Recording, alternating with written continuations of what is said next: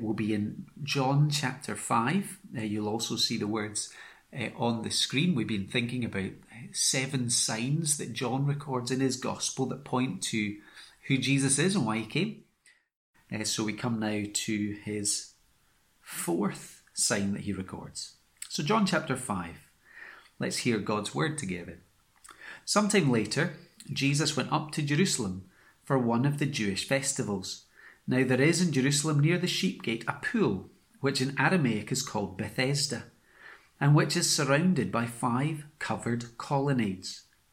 Here a great number of disabled people used to lie, the blind, the lame, the paralysed. One who was there had been an invalid for 38 years. When Jesus saw him lying there and learned that he had been in this condition for a long time, he asked him, "Do you want to get well?" "Sir," the invalid replied, "I have no one to help me into the pool when the water is stirred. While I am trying to get in, someone else goes down ahead of me." Then Jesus said to him, "Get up, pick up your mat and walk." At once the man was cured. He picked up his mat and walked. The day on which this took place was a Sabbath. And so the Jewish leaders said to the man who had been healed, "It is the Sabbath. The law forbids you to carry your mat." But he replied, "The man who made me well said to me, 'Pick up your mat and walk.'" So they asked him, "Who is this fellow who told you to pick it up and walk?" The man who was healed had no idea who it was, for Jesus had slipped away into the crowd that was there. Later, Jesus found him at the temple and said to him, "See, you are well again. Stop sinning, or something worse may happen to you." The man went away and told the Jewish leaders that it was Jesus who had made him well. So, because Jesus was doing these things on the Sabbath, the Jewish leaders began to persecute him. In his defense, Jesus said to them, "My Father is always at work to this very day, and I too am working." For this reason, they tried all the more to kill him. Not only was he breaking the Sabbath, but he was even calling God his own Father, making himself equal with God. So our 4th sign, a healing at the pool of Bethesda.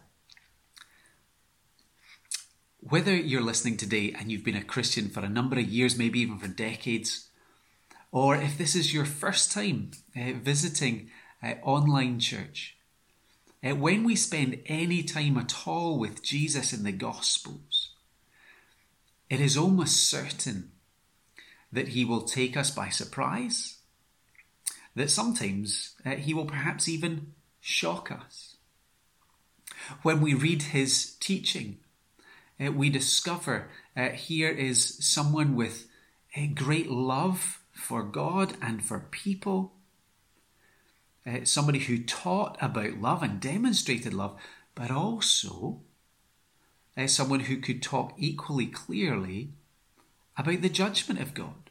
So nobody spoke about hell more than Jesus. And we think, how do love and justice come together? And that surprises us. Maybe our surprise comes when we think about how he relates to other people.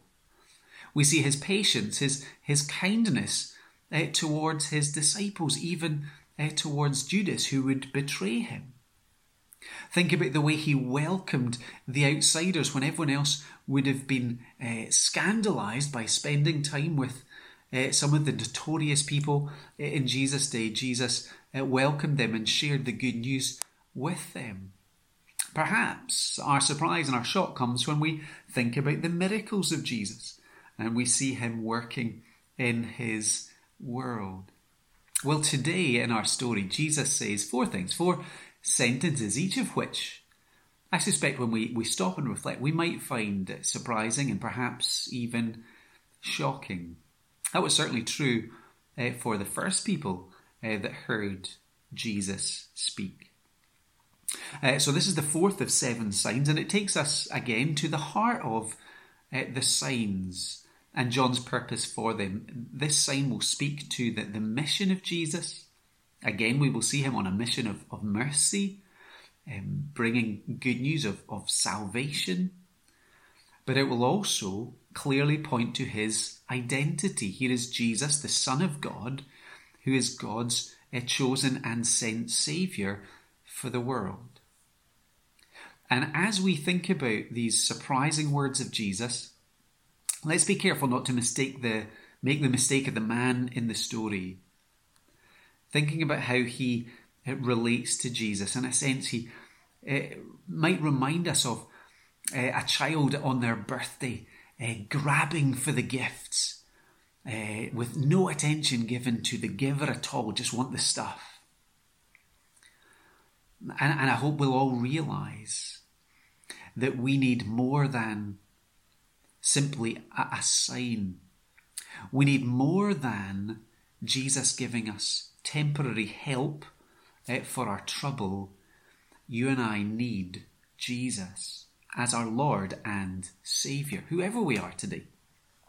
So let's begin with the probing question that Jesus asks. The first 6 verses give us the setting, and then we get Jesus' first word. So the setting is this pool of Bethesda. And perhaps you know of hospices or hospitals that go by the name of Bethesda, named after our story. Bethesda was a gathering place for sufferers. Many sufferers were there. It was a place that was sheltered from the hot sun. And there was also a belief that the pool had healing properties. And so people would gather waiting for it to bubble up. You might think of a leisure pool and that sense of anticipation, waiting for the wave machine to come on and the excitement. Well, imagine waiting for those bubbles in the hope that your suffering might be over. So we're told in our story there's this whole poolside of sufferers, and Jesus takes the initiative to find out about one man who has been an invalid for 38 years. Now, if you know anything of Jesus, if you've heard any of his stories, you will expect to find in Jesus mercy and compassion for suffering people. And of course, it is true for us to remember that the heart of Jesus doesn't change. He still has mercy and compassion for suffering people today. But we come to his first words in verse 6, and maybe we ask ourselves, what kind of question is Jesus asking? He goes to speak to this man who's been an invalid for 38 years, and he asked him, do you want to get well? Now, it seems blindingly obvious that the man would want to get well.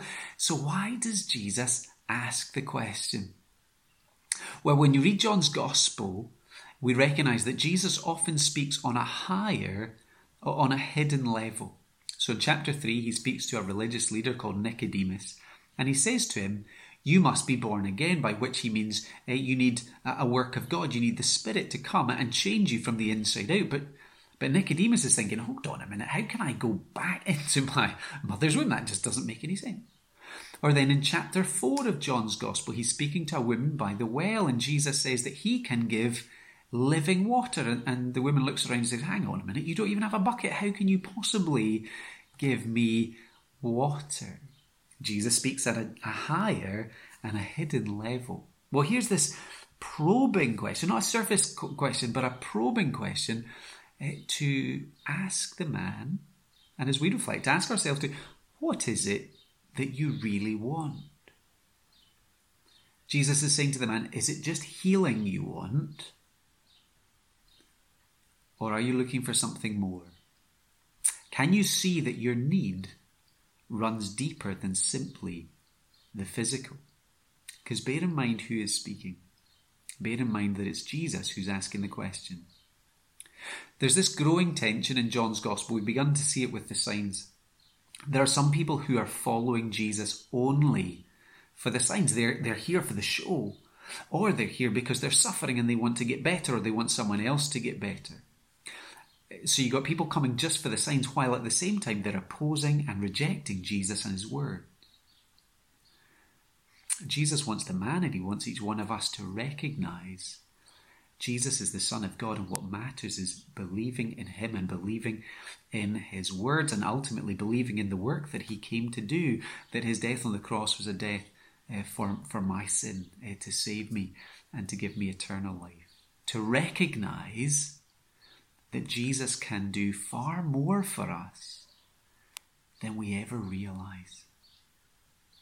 This physical healing that Jesus is about to do stands for us as a signpost for the still greater spiritual and eternal healing that Jesus can do in our hearts. And so that probing question is designed to get the man to that point. And what comes next? The next words of Jesus is a simple command. But first we see how the invalid replies to his question. And he's thinking on the lower level, as many people do when they talk to Jesus. I have no one to help me into the pool. While I'm trying to get in, someone else goes down ahead of me. Jesus, have you come to help me into the pool? Have you come to lift me and help me to beat the rush so I can be front of the queue? And what we discovered is Jesus come to do something far more remarkable than that. Here's the next words of Jesus. Get up, pick up your mat, and walk. Now, these are bold words. This is Jesus either incredibly heartless, asking a paralyzed man to do something he would love to do but can't by himself, or they're powerful words of healing and transformation. And of course, we discover in verse 9 that it's that second that is true. At once, the man was cured. He picked up his mat and walked. Instant healing. A 38-year disability gone. No need for the water. Here's a clear signpost that Jesus, and Jesus alone, is the source of help and hope. There are no secret words uttered over him. Nothing is magical about it. Jesus speaks a simple command and he's able to get up and walk. No doubt this man had dreamed of recovering his mobility and had probably, after 38 years, given up. But Jesus has enabled him. Jesus has provided the strength for him to obey. Gives us an insight into the way faith works. The Bible is really honest. It says that by ourselves, left to ourselves, unless God intervenes, we remain opposed to God. We turn our back on God. We are enemies of God, spiritually dead and incapable of finding eternal life. So we need God to work. And God, by his grace, enables us, gives us the gift of faith so that we are able to believe. And we see a glimpse of that in this story. But here Jesus issues a simple command, and the man is called to obey, and when he obeys, there's healing. And there's a story in the Old Testament connecting water and healing. The story of a man called Naaman, a powerful army commander from Syria, who had it all, but who also had leprosy. And his king sent him to Israel and eventually to the prophet Elisha for healing. And Elisha's servant comes to Naaman and gives him a very simple command: wash 7 times in the Jordan and you will be healed. He can have the thing that he's looking for, but Naaman, rather than being delighted, he's outraged. He's outraged because he's being asked to do something that's far too easy. His servants say to him, look, if you'd been told to climb a great mountain, fight a great battle, you would have done it. So why not do the simple thing? Believe. And when he does, he's healed. God's power changes him. When we read our Bibles, now the Bible is a big book. And it's a book about the eternal, infinite God. So there are some big ideas that stretch our minds and in some ways are beyond us. But Christianity at heart is a simple message calling for a response. We're told that Jesus' message was repent and believe the good news. Jesus is God's King who's come to bring in God's kingdom. There needs to be a change of heart and mind from us. We need to put our trust in Jesus and what he came to do on our behalf. Later on in the New Testament, a question is asked, what must I do to be saved? And the answer, believe in the Lord Jesus and you will be saved. That's not complicated to understand. The good news of God's love and God's grace and God's forgiveness that comes to us through faith in Jesus, trusting in him, is not hard to understand. As John Newton, the hymn writer and preacher from a previous generation, summarised it, I am a great sinner and Jesus is a great Saviour. And given those important truths, we are then called to obey, to receive the good news, to receive Jesus as our Saviour. Now, moving from that simple command, Jesus' next words stand as a loving warning. So from verse 9 onwards, we begin to see a controversy, opposition because of understandings of the Sabbath, and we'll get there in a few minutes. But important for us is now to notice that the picture that's being built up of our invalid here is not very flattering. You look at verse 7, he misses Jesus' higher meaning about the healing that he offers, which is spiritual, not just physical. In verse 11, to his escape the criticism of the religious leaders, he points the finger of blame at Jesus. It was Jesus that's making him pick up his mat and walk. In verse 13, we discover that he didn't even ask Jesus' name. He had no idea who Jesus was. Again, to think about our child with no manners. Who's that present from? I don't know. I'm just tearing open the wrapping. And then in verse 15, when he does discover that it was Jesus who healed him, what does he do? He reports Jesus to the authorities. So this is not a very flattering picture of our invalid. And there's one last really important piece of information to consider. And again, it goes to the fact that Jesus' words can surprise and sometimes shock us. In verse 14, Jesus found the man at the temple and said to him, "See, you are well again. Stop sinning or something worse may happen to you."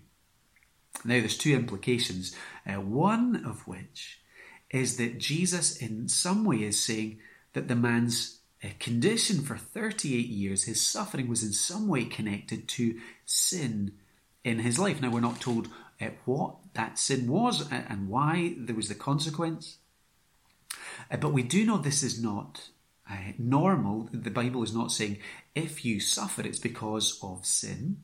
The religious leaders in Jesus' day, they actually believed that. There was a man who was blind from birth, and they asked the question, they presumed that either the man had sinned or his parents had sinned. And Jesus said, no, neither of that is true.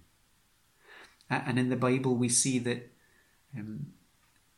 people who are gods, who are not guilty of sin, they suffer. We live in a broken and a fallen world, and suffering happens. Someone like Job in the Old Testament, described as a righteous man, but he suffers. Think about Jesus himself, the one sinlessly perfect man who ever lived, and he suffered the greatest injustice. He suffered. He was the suffering servant,